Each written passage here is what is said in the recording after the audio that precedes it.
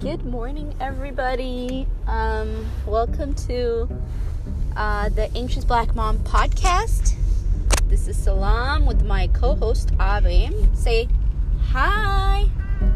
I'm not sure if you can hear her, but she said hi. And we are driving to her grandparents, where we're gonna spend the day. I'm gonna be doing work like usual, and Abim will also be doing her own type of work, hanging out with her niece and chilling. That's what she's gonna be doing. So yeah, that's us. And then what did I want to share today? I wanted to share a little bit about my I guess I will share a little bit about not time management as much as, but just kind of productivity and how to, I guess you could say, there's lots of different ways people have been talking about it. Like, one is like, saying no to things so you don't have so much self-care, creating priorities. Like, people talk about it in a lot of different ways, or like toxic productivity, things like that. The way that I approach pretty much the same idea, but, just slightly different perspectives, is like redefining what productivity means. So it isn't so much that something is wrong with being productive itself, but it's about like what you consider, what is it that you mean when you say you're being productive, right? So I think sometimes that's easier for me to imagine than trying to tell myself that being productive is not important all the time. So it's just my workaround. But the idea, the result is the same, which is a more balanced lifestyle where you're not so just always out of breath and running around trying to accomplish 10 different things all at once, That's the idea. So that being said, like, the way that I've thought about it is like, you redefine productivity. So what I mean by that is like, what is being productive, right? Being productive in some ways, I don't know. I don't have the dictionary definition, but it means to produce something. It means to kind of be like useful in some ways, you could say. Like, it means that a lot of time you're producing something that's external, that can be recognized by external people.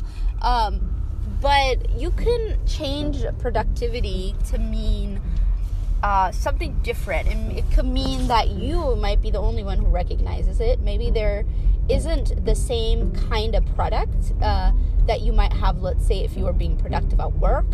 It might be something different, right? So for me, one of the things that's been helpful is like, if I can think about productivity in a way that is more well-rounded and isn't necessarily always looking for an external validation, then that could really be a healthy way of thinking about productivity. So now my productivity, or definition of productivity, like includes,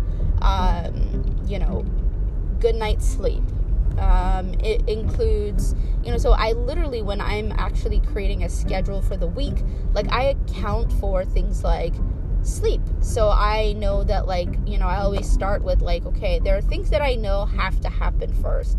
One is sleep. So I know that I have to sleep 8 hours minimum, slightly more if I can, so that's like one requirement of my productivity. And what else? Like, it might be that like I need time to go and buy food so that I have something to eat throughout the week, so that I don't go out to eat fast food or something like that.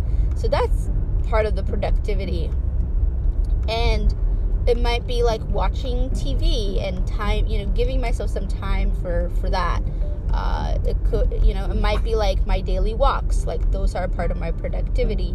In addition to me, writing down like, okay, this is the chunk of time where I'm going to do some focused work at my job. Like, that's also productivity. So, that's in a nutshell what redefining productivity means. And to me, it's a good starter point, because it's kind of hard to go from someone who's like type A overachiever, which I consider myself that. I've always been like that. Even when I was a student, I was very like high achieving student, A+, like 4.0, blah blah blah, like that's the type of student I was.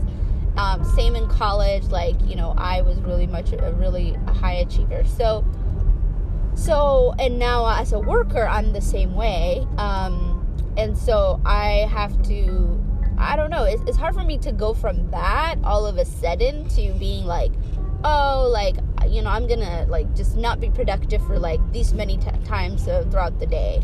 And that's where I want to get to, but it's kind of hard to go from where I am to that right away. So the way around it that I found is like, okay, if I want to be productive, right? Like, and there's something problematic about us resting so we can be more productive.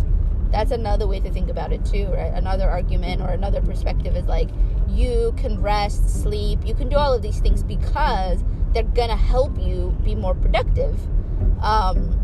But if your goal isn't really about being more productive, but being more happier, then that might be a little bit different. But again, different perspectives, but I think they're all getting at the same thing, which is, you want to rest more, you want to have some break, you don't want to always be on, you don't want to always be available via text and phone and email. Like, you just want to have a break. You want to have a break where your mind is just wandering. It's not trying to solve a problem or trying to react or socialize or something like that, right? So in that way, I do like the redefining of productivity as a perspective or a framework for trying to get better at these things. At some point, hopefully I'll gradually get to a point where I can kind of admit to myself, like, I'm not being productive right now, and that's okay, and I can just rest, But I think that it could be a good first step for a lot of people. So that's just what I wanted to share. And, I guess maybe I can give a concrete example. Like I said earlier, I definitely like schedule in time for breaks, for example, like, in between meetings, in between work stuff that I got to do, especially after meetings. I try not to schedule things back to back. Like, those help because it really is quite a lot to go from one meeting to another, especially now with everything being virtual. And I don't really know if it's because I'm more of an introvert or not. I'm not sure. I assume it has something to do with that, but I do find myself like really drained by meetings, whether they're one-on-one meetings or group meetings. And that's because I don't know, I guess when I'm around people, I'm really like paying attention to cues, like social cues. I'm really paying attention to the content, or at least I'm trying. And so all of that, it kind of like spends my energy power, and so that's why I think that having a little bit of a break, even as small as like 15 minutes, to just get up, go to the bathroom or drink some water, walk around, whatever it is, and that is really, really helpful instead of just those back meetings, right?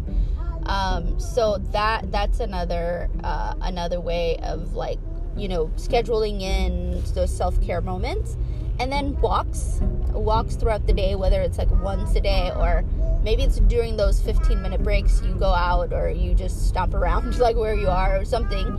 Things like that are a good way of working in those times. And like I said, another one is sleep. Always giving yourself like the time you're going to go to sleep, the time you're going to wake up, and that's just blocked off, and you're not going to stay up doing whatever, right? And I think it's harder when you're like a graduate student or something like a little unstructured like that, but when you work and stuff, it can be more structured that way. So yeah, I mean, I don't know, I think that it's not really what do they call it, rocket science or whatever, but I do think it's useful. And so if you find it useful, I hope you put that into one of your toolbox, as they say. But yeah, so redefine reproductivity to include wellness, well-being, balance, and self-care moments in there too. So I hope you're doing well. There's a lot more information or a lot more other kind of frameworks that you can use, of course, through books and things like that. If you're interested in reading more or learning more, I would read one of the books that I would recommend is Quiet. Something about, it's called Quiet. It's written by, I believe, a psychologist or something.